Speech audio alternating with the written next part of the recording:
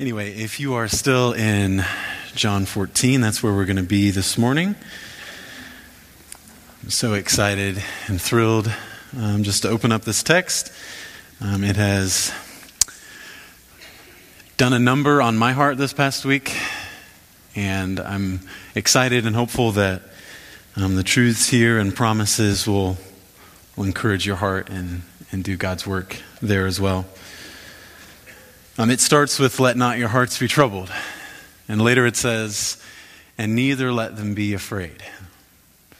How does that phrase strike you? When I say to you, "Let not your hearts be troubled, neither let them be afraid." If I said that to my wife, she'd say, "Sweetie, you're always trying to fix me. Sometimes I just need you to sit, right? Just hang out, right? Just listen. Don't say a bunch. Just love me." Right? But when you hear those words coming from Jesus, how do they strike you? Let not your hearts be troubled, neither let them be afraid. Right? It's a remarkable statement. And one of the reasons that this passage has been doing a number on my heart is because I've been struggling to believe it. Right? Really? No trouble in this heart? Right? No trouble in your heart? No fear? Complete peace? It sounds too good to be true. But yet it's coming straight from the Word and the mouth of Christ. And so we dive in. I'm going to be working through this entire chapter, so I should probably giddy up. But I'll go ahead and start in the beginning. Thank you, Matt, for reading that whole thing. He didn't think he could do it, but he got it. I had to wrestle him to try to read the whole thing. But thank you, Matt. You've set us up so that we can just dive in. So he says, "Let not your hearts be troubled, neither let them be afraid." He says, "Believe also in me. In my Father's house there's many rooms. If it wasn't the case, if it were not so, would I have told you that I go to prepare a place for you? And if I go and prepare a place for you, I'll come again and will take you to myself. And where I am, you may be also. And you know the way to where I'm going." Thomas said, "Lord, we do not know where you're going. How can we know the way?" And Jesus said to him, "I am the way, the truth, and the life. No one comes to the Father except through me. If you had known me, you would have known my Father also. From now on, you do know him and have seen him." So the first question that I'd like to ask and hopefully answer is, who is Jesus and what is he doing? Right? Who is Jesus and what is he doing? Right? And in this passage, he says, "Believe in me, I'm God." Right? So we'll start there. Jesus is claiming yet again, he says, "I and the Father were one." And later he says, "I am the way, the truth, and the life." Don't you love those words? He says, "I am the path to God. Right? I'm God's life and I'm God's message." And he says, unless it's through me, you're not getting there. And he asserts that he is the exclusive route to God's presence. And I say God's presence specifically because sometimes, even in answering this question, who is Jesus and what is he doing? Jesus is the Son of God and he's getting me to heaven. That is a true statement if you're in Christ and if you've been born again, right? But so much more than just knowing Jesus is the Son of God and you're going to heaven. One of the things that Jesus says, he says, you can be reunited with the presence of God. Right? And that's what was lost in the garden. Right? We think maybe, they didn't get to, enjoy the feast of good food and get to, name the animals and just this wonderful place, right? That was a side effect.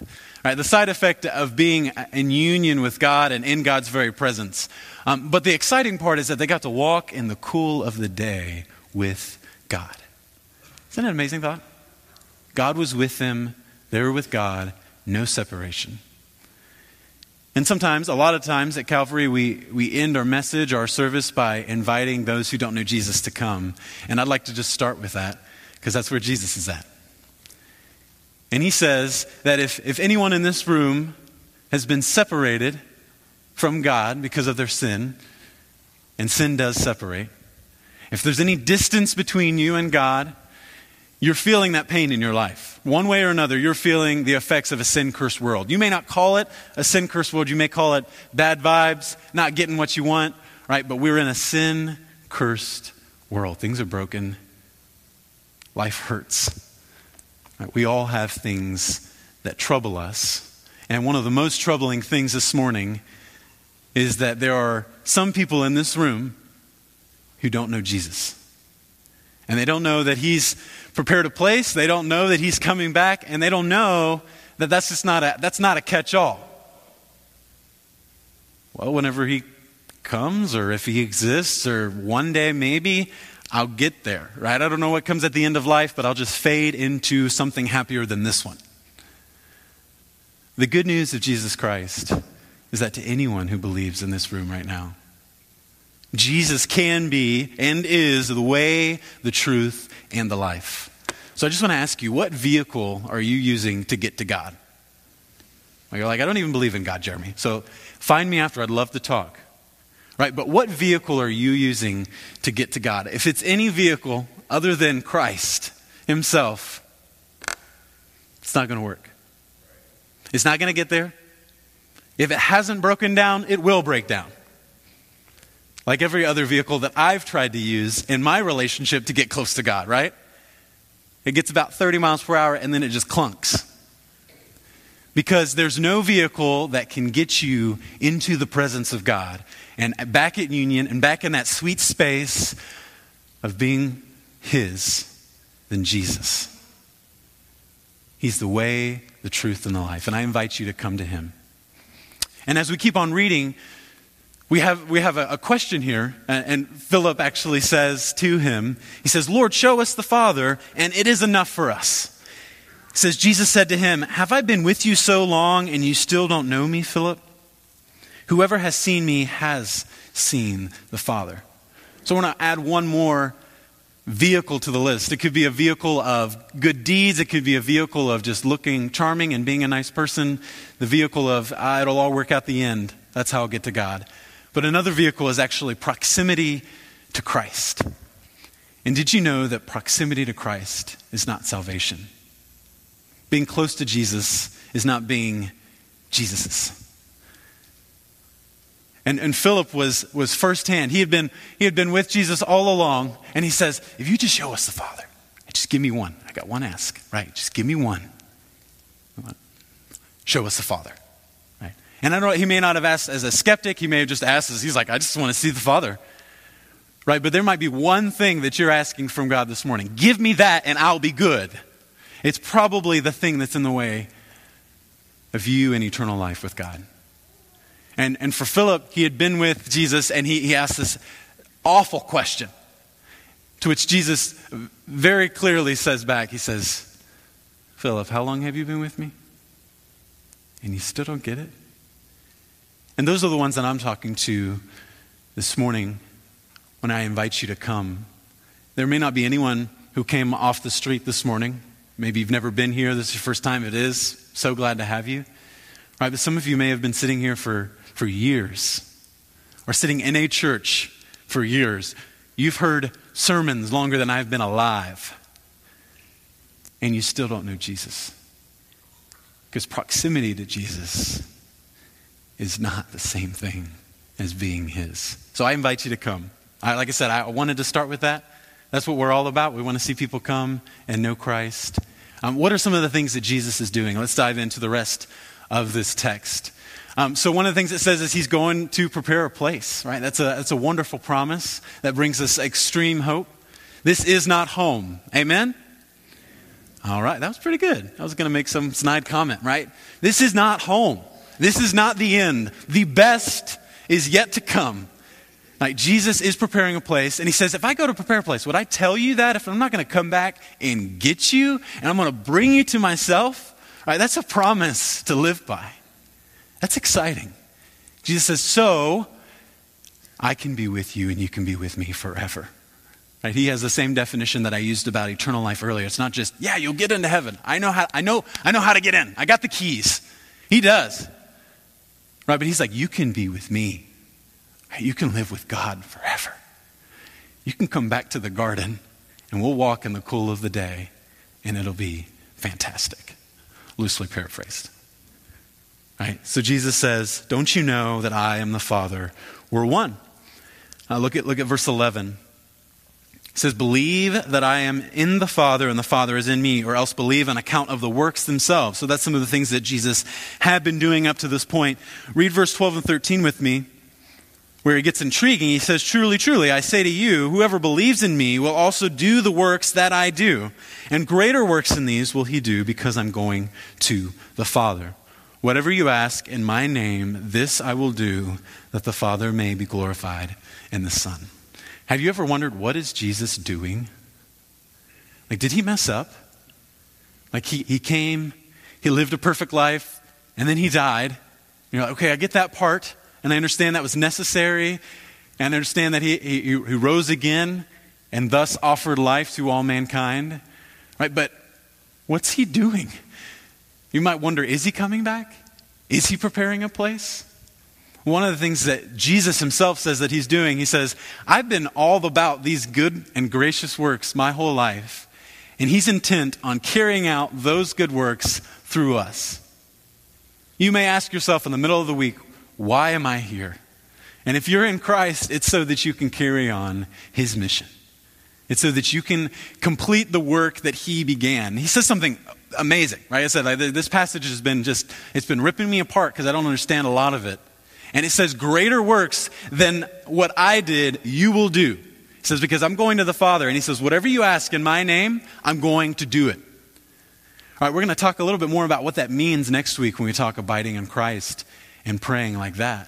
All right, but what Jesus is saying, that I've done good works of healing. I've brought blind men their sight. I brought the use of the legs to the lame. I came to pronounce good news to the poor and release captives from prison and bring in the year of the Lord's favor. And you are too. Right? He says, and these good works, I'm going to actually live vicariously through you. Have you ever heard of someone living vicariously through their children? Usually in a negative context. And usually the angry guy at the sports game can't quite do what his son's doing on the field, but he's like, yes! Right? Live vicariously through someone usually has a negative connotation, right? But when it's Jesus living vicariously through someone, right, I can get on board with that. Right? Jesus says, I am going to live my life through you, so ask big. Like I said, we're going to talk a little bit more about what that looks like. We're not going to dumb down the promise. I'm not going to try to put guardrails that Scripture doesn't put on there. But when Jesus says that, he says, ask whatever you want. In my name, I'm going to be pleased to do my work through you. So that's what Jesus is doing. One of the other things that he goes on to give is the Spirit. So I want to ask that question as well. Who is the Spirit and what does he do? So go ahead and keep reading with me. Verse 15 says, if you love me, you will keep my commandments.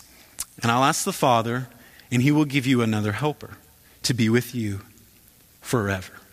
Even the Spirit of truth, whom the world cannot receive. It neither sees him or knows him. You know him, for he dwells with you and will be in you. Verse 18. I will not leave you as orphans. I will come to you. Yet a little while, and the world will see me no more. But you will see me, because I live, you'll live. In that day you will know that I'm in the Father, and you in me, and I in you. All right, so who is the Spirit? The word that Jesus uses to describe the Spirit is helper. And that's just a fantastic term, right? That's what we all want in the workplace. That's what we all want in life. That's what we all want in, perhaps it's a marriage or a relationship, a helper. And it's amazing that he describes the very Spirit of God as a helper. And he says he's the helper because we're defining who he is. But also, verse 17 says, even the Spirit of truth. So the Spirit loves to help, but the Spirit also loves truth. And he loves to remind us of truth. And we're going to see a little bit more about that in a minute. But one of the things I want to draw about the word helper is, you've maybe heard the word in the original language, it's paraclete. Right? It could be used as helper, advocate, counselor. But whenever you think of an advocate, what comes to mind? Right? I think of mama. Right? Someone who's just always in your corner, fighting for you. Doesn't matter what's against you. Right? You can do it. Right? An advocate could be a nurse, could be a doctor that's rooting for you and your health. It could be a friend that it doesn't matter what happened last week when you meet and get lunch together. They're for you, right? That's who the Spirit is, and that's what the Spirit does. And I think it's no mistake that Jesus describes him as the Spirit of truth, because there are a lot of lies. Am I the only one that hears just a load of lies every single week? Right, so one of the things that the Spirit does as an advocate in answering this question, what does he do? He's a Spirit of truth. In chapter 17, Jesus says, sanctify them in their truth. Your word is truth, right? So the Spirit takes the truth of God and brings it to bear on our lives to tell us who we are. I'm convinced that's what the Spirit loves to do. And I don't know what kind of lies you've been listening to, and I don't even know if you've bought in and you've started to believe them. Sometimes it's hard to know. But Satan is a liar. Right? And he loves to twist things, and he loves to slander, and he loves to take something that's even good and make it perverted and change it. And he'll say to you and he'll say to me, did God really say that? Does God really want that? Is God really good? He might be telling some of the moms in this room, you are an awful parent. You can't take care of your kids because your house a wreck, right? Because you're always so busy. Because the pile of laundry is endless. Right? Satan would love for you to get into a mindset, I'm not worthy. I'm a failure. Right? That's a lie. If you're in Christ, you are God's. And one of the things as my goal this morning is that the Helper would come and that he would speak those things over you and that he would announce the truth in your life and in mine. Maybe you're a guy in here and you think that whatever amount of money you make equals how good you are and why people should respect you, right? That is a lie, right? That's a lie telling us, well, if I just work hard, if I just keep going, if I just earn the bucks, then I can provide for my family, I can be everything that God intended me to be. A plus B does not equal C in that equation. Right? That's a lie.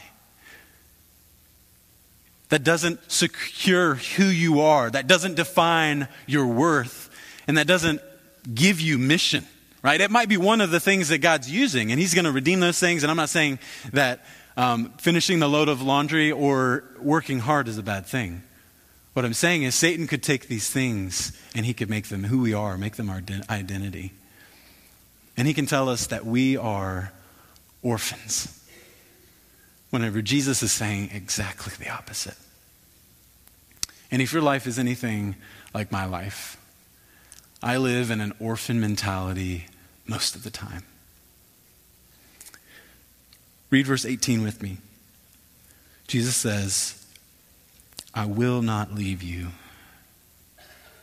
as orphans. Do you operate from a scarcity mentality? Are you afraid that you have to gobble up as much as you can of God's grace this week because you're not sure that it's going to be there the next week? Do you prop yourself up with quiet time or time in the Word or really good sounding prayers because you're trying to garner some kind of favor with God for him to look at you and for him to love you? How often do you and I live with an orphan mentality that we are lost, that we're abandoned, and that we're all by ourselves, that Jesus has simply left us on our own? Right? That's a lie. It is not true. And one of the things that the Spirit loves to do is he loves to expose those lies and tell us exactly who we are in Christ, sons and daughters. Let me read for you Romans chapter 8, familiar to most of you, I would imagine. It says, for those who are led by the Spirit of God are the children of God. The Spirit you receive does not make you slaves so that you live in fear. Rather, the Spirit you receive brought about your adoption to sonship. And by him we cry, Abba, Father. And the Spirit testifies with our spirit that we are God's children. And if we're God's children, we are heirs indeed. We share with the sufferings of Christ and will also share in his glory. I don't know how many of you that might be your experience. Maybe you were orphaned as a child. I don't know how many of you maybe experience foster care or even in it right now. And so I don't say any of this lightly, but I want to use the same illustration that Jesus did. Whenever you think of an orphan, you think of someone who's alone, possibly abandoned. You think of someone who has no resources. You think of someone who's scared. And rightfully so. Because the people that were intended to help them and provide for them and care for them and make them safe aren't there anymore. But Jesus says, not so among my people. The Father says, those are my kids. I do not want them to operate their lives as orphans.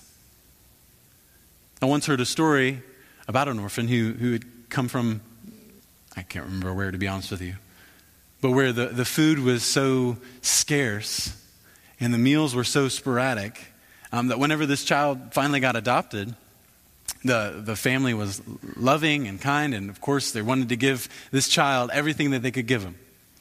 But they would feed him, and they would put him in his high chair, and they'd give him food, and he would eat a little bit whenever he was there, but the majority of the time was spent stuffing his pockets and hiding the food away.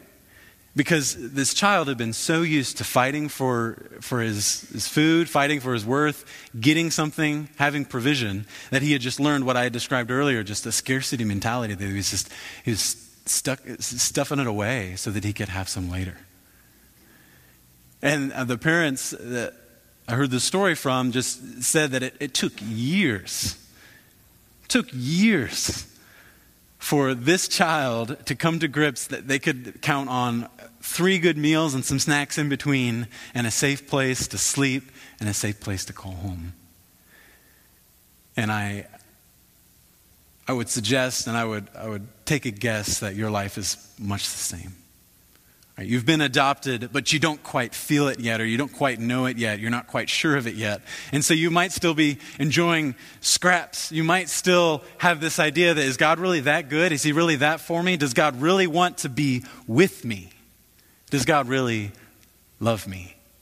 And one of the things, and this is what I'm trying to explain, is one of the things that the Spirit does.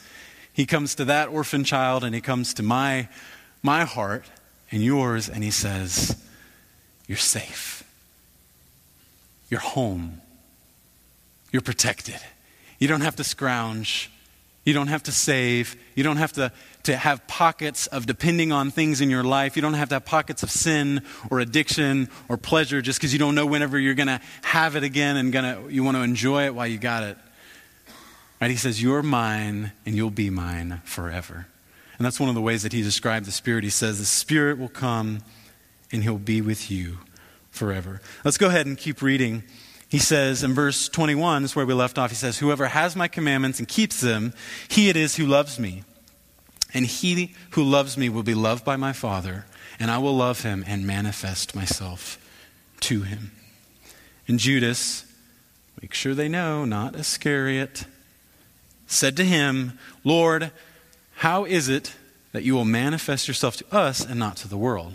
So Judas, not Iscariot, it's like I said, I don't understand. You're saying that you're going to be with us. You're saying that you're going to be in us. But whenever you show yourself and the Father to the world, like, how are we going to see you and they're not? Right? He said, if they haven't believed in Christ, if they haven't followed Christ, loved him, and obeyed his commandments, then they won't actually be able to receive the Spirit. So he's like, how are you going to show yourself to us and not to them? Right? You can clearly see there's still gaps. And he's trying to figure out, what is this going to look like? Is it going to be like an invisible Jesus, and like some of us are aware of his presence and some of us aren't? And this is how Jesus goes on to answer him. 23. If you haven't caught on to this theme of, if anyone loves me, he keeps my commandments. Right, that's the 3rd time. I think there's going to be another one. Right, Jesus is just saying that if you love me, if you claim to love me, your life's going to prove it by obeying me. And we'll talk about more of that next week. But it says, if anyone loves me, he will keep my word, and my Father will love him, and we will come to him and make our home with him. That was in verse 23. Verse 24 says, whoever does not love me does not keep my words, and the word that you hear is not mine, but the Father's who sent me. These things I have spoken to you while I'm still with you. But the Helper, the Holy Spirit, whom the Father will send in my name, he will teach you all things and bring to your remembrance all that I have said to you. And then he goes on to talk about his peace. But I just wanted to stop there as our last answer to this question. Right? I mentioned that he's the Spirit of truth, but one of the things that the Spirit loves to do is he loves to spotlight Christ. He's more passionate about that than anything. One theologian called him the self-effacing Spirit. He's never about himself. He's deflecting, you could even say, praise and glory in honor of and in spotlight to the Messiah, King Jesus. And perhaps that's one of the reasons that we haven't heard as much about the Holy Spirit as we should. But maybe one of the reasons practically is that the Holy Spirit said, or Jesus said, he's going to come and he's going to talk about me. And the Spirit is that person. I'm not going to call him the annoying kid in elementary school. But the Holy Spirit is that person who's like, hey, and did you look at Jesus? And hey, look at Jesus' life. Oh, and do you remember the message about Jesus? And do you remember whenever Jesus said this? And do you remember whenever Jesus said that? And do you remember that Jesus is doing this in your life and he's doing that in your life? Right? The Spirit is on it. He is so excited to proclaim Jesus' truth to us. And I think there's an immediate application to the disciples who are hearing this. So one of the things that they're going to be able to remember all the things that Jesus said to them. Right? That was a supernatural gifting of the Holy Spirit so that they could write their letters and the epistles and they could write the New Testament. I think that's one application of that. But it is no stretch to say that the Spirit does the same thing in our hearts. Right? He teaches us and he brings to mind all the things of Christ. He loves to tell us, Jesus, Jesus, Jesus. He loves to take truth and pack it into our hearts, to speak over us our identity, to speak over us the promises, and to speak into us the presence of God. I'm going to go ahead and skip one slide because I want to go ahead and share with you the big idea. I'd be honored if this made it into your conversation over lunch, or if you jotted it down and revisited it later this week, or somehow had a conversation about this further. But what I think the point of this passage is, take heart. Christ has not left you as orphans, but rather he has left his Spirit. And that Spirit communicates to us the promises, the presence, and the peace of God. The Spirit is eager to remind us, hey, he said he's going, he's coming back. I know this is troubling you, but don't worry, the one who is in you is greater than the world. He takes the promises of God and he pushes them into our thinking, he pushes them into our heart, and he reminds us what is true, what did Jesus say. He also communicates to us the presence of God.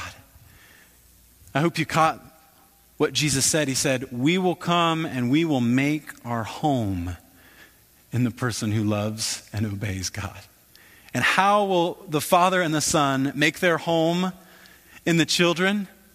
They're going to do so through the Holy Spirit and through his role.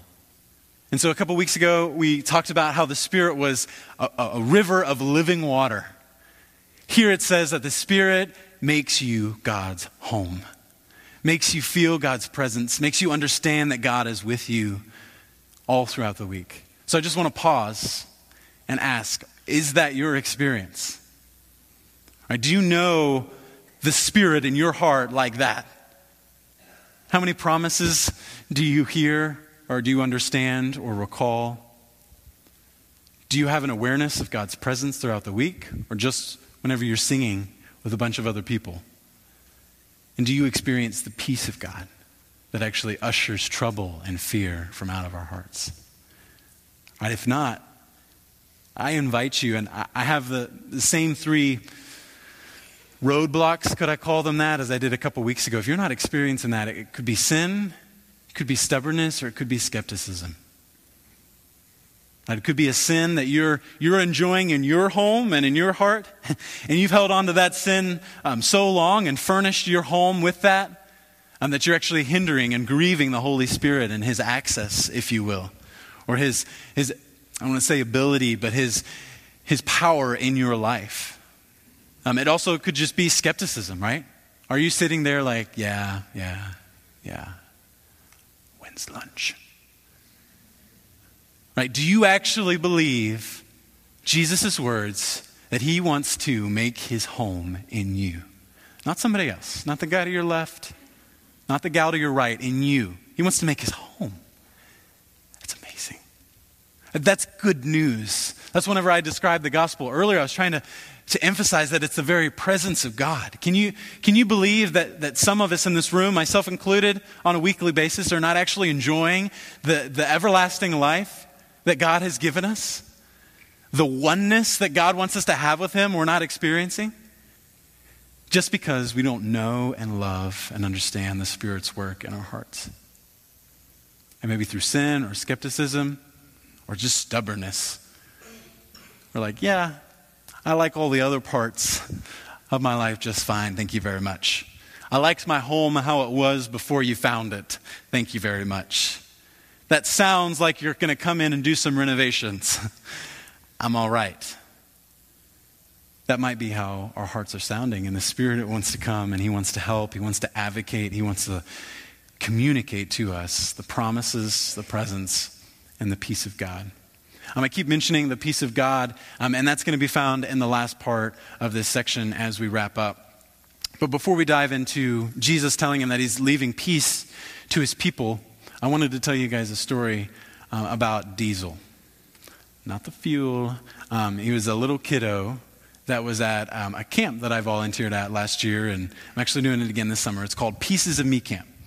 And it's Pieces of Me Camp because it helps kids who have been adopted to process their story, what they've been through, what they've experienced, and helps them piece together what God's doing now, and their identity and their gifts, their personality, quirks, and just the things God's used them to make them a masterpiece. It's a really cool camp. But one of the things we did at Pieces of Me Camp, and one of the things I had the privilege to do with Diesel, he's this 8-year-old boy, is the Band-Aid game. And the Band-Aid game is whenever you identify inside hurts, but then you put a Band-Aid on the outside, like it's an outside hurt. You get to explain to the kids, like, you know how we get scrapes and bruises, we fall down, right? Something hurts. Same thing happens on the inside, right? You just can't see it. And it usually lasts longer, and it's more than just a couple days to get over. They're inside hurts that take a lifetime to get over or to process or to heal. Is that resonating with anybody? Right, so I'm talking to Diesel about this. I'm like, okay, buddy, let's talk about some of your inside hurts, and then you get to place a Band-Aid on like their arm just to represent what that was. And so he's voicing some of these things, and I'm sharing too. But one of the first things I said, so what's one of your inside hurts, buddy? And he said, I really just want to see my mom. If anyone knows me, you know that I'm already in tears at this point. So I'm like, I hate that, buddy. It's not really a time to, I'm not like trying to, just dive in with a bunch of truth. I'm just like, you want a Peppa Pig Band-Aid? He's like, Star Wars is good. I was like, oh yeah, sorry. I should have known. Put the Star Wars Band-Aid on, all right? And then I share about some of my story, and that could take forever, right? I didn't with Diesel, but I shared something from my life, and he did a Band-Aid. And then round 2, I was like, you have any other inside hurts? And he's like, yeah, my dad, I want to see him too. Okay, buddy. Get the Band-Aid. I'm like, Star Wars again? Yeah, okay, put it on. I share one of mine, and then we go for the third one, and he says, and he said, one of the things that really hurts, I don't know if I'm ever going to see him. I don't know if they're out there and they're looking for me and they just can't find me.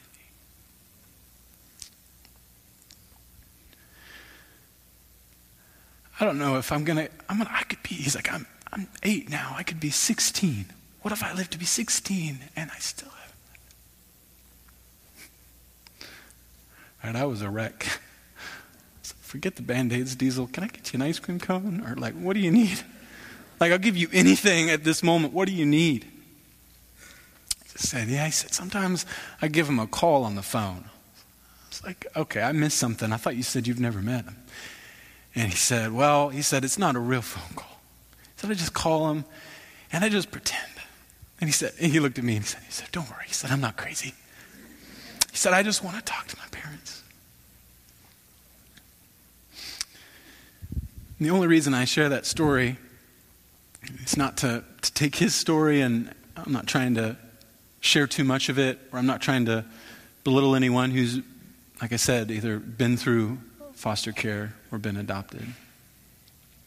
But I tell you that story because I believe that the Holy Spirit is the one with the Band-Aids. I believe that the Holy Spirit comes to us and says, where does it hurt? What's the trouble?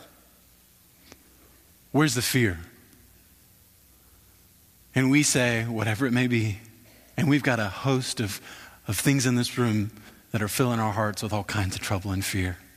Some of you have known anxiety so long that you're like, where do I start? Where do I begin? I've got so much in my heart that troubles me and that I'm afraid of. I don't even know if there's enough Band-Aids in the world. Some of you, it's an addiction that you just cannot get over. For some of you, it's maybe a dependency on alcohol or caffeine or sex, a dependency on anything else than God. And the Spirit says, what hurts? You're like, that hurts. I don't know what it is. I could try to give a million examples and I still wouldn't hit yours right. What's troubling your heart? Where are Satan's lies? That's not the most important part. The most important part is that the Holy Spirit is peeling away the Band-Aid and he's putting it on us and saying, it's okay. You haven't seen Jesus? It's okay. He's coming back. Your body's been in pain so long? It's okay. He's coming to make his home with us. He's making all things new. You're afraid of abandonment, rejection, darkness, death. Some of you are in the shadow of death this morning. And you're like, Jeremy, I don't know how I'm going to move on. I don't know how to believe any of this. And don't look at me. The Holy Spirit is at work, the helper, the advocate, even the Spirit of truth. Take heart. Christ has not left us as orphans, but rather he has left for us his Spirit. He actually said in chapter 16, he said, it's more advantageous for me to go so that he can come. Do you believe that this morning? Jesus said, I got to go so that the Spirit will come. One author said, would you rather have Christ beside you or the Spirit inside you? Would you rather have Christ beside you or the Spirit inside you? Jesus' answer to that question was, I have to go. I will come again. I've got to go. But in the meantime, here's my Spirit. He communicates the promises and the presence and the peace of God. It's better. And he's got all the Band-Aids in the world to heal you up, to remind you, you are not alone.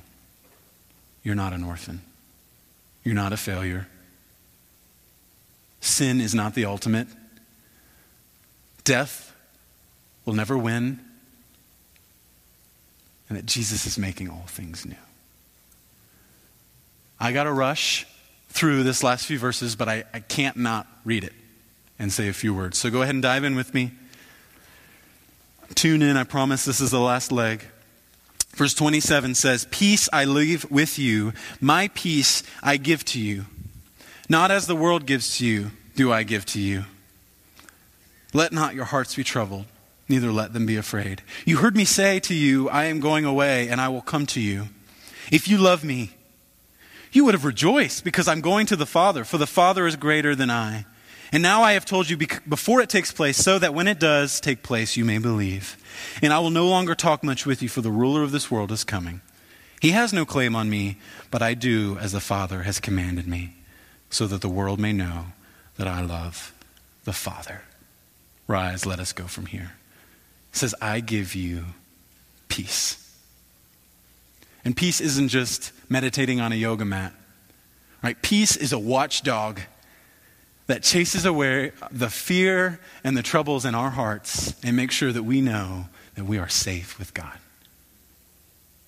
And that's the kind of peace that Jesus gives. He says, all the wounds of the world that you've been inflicted with, I don't give gifts like the world gives gifts. Mine are better.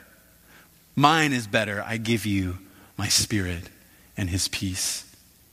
And one of the things that's interesting to know, Jesus rebukes them. He says, and if you would have been for me, you would have rejoiced when I said I was going to God, right? This is what had unsettled their hearts to begin with. He says, don't let your hearts be troubled, because Jesus keeps telling them, I'm going away. I'm leaving you. And so they're troubled, they're anxious, they're tired, they're lonely. He says, you should have heard that and been excited for me, because I'm being reunited with the Father. And it's a good reminder for us that self-love often inhibits peace. One of the biggest things that keeps us from experiencing God's peace is love of ourselves. All these disciples wanted was what was best for them. They thought, no way, Jesus can't leave. But he said, if you would have really loved me, if you wouldn't have been looking out for your interest all the time, 24/7, talking nonstop about you, you would have been excited for me. You would have been thrilled that I'm going to the Father. We're going to be together, and then I'm going to come back. And then the last thing that Jesus does is Jesus goes panorama on them. Right? He zooms out and he says, don't you know what God's doing? Don't you see the big picture? And that's what I want to invite any of you in here this morning with trouble and fear and anxiety in your life. I want to zoom out for a second and share with you what God is doing. Right? Jesus said, I'm about to get up from here and I'm going to go obey my Father, prove that I love my Father. I'm going to die on a cross. Rise again so that you can have life in my name. That's what I'm doing. He said, let's zoom out. I know you're really scared. I'm going. Right, okay, I get that. But don't let your hearts be troubled. Don't let your hearts be troubled. Neither let them be afraid.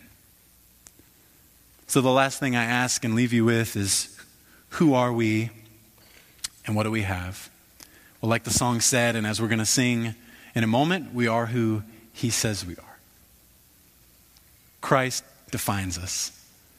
And what do we have? We have the very Spirit of God. If none of this is clicking, I would love to talk to you afterwards. Matt will be down here at the front. He would love to talk to you afterwards. Or if you are a believer, but you're like, I don't even know, like, what does it look like to have the Spirit in my life? I'm on that journey too. I don't claim to have any of the answers, but I know that the Spirit communicates the promises, the presence, and the peace of God. I'm so grateful for that. Can I pray? While they make their way and we sing, I am who you say I am.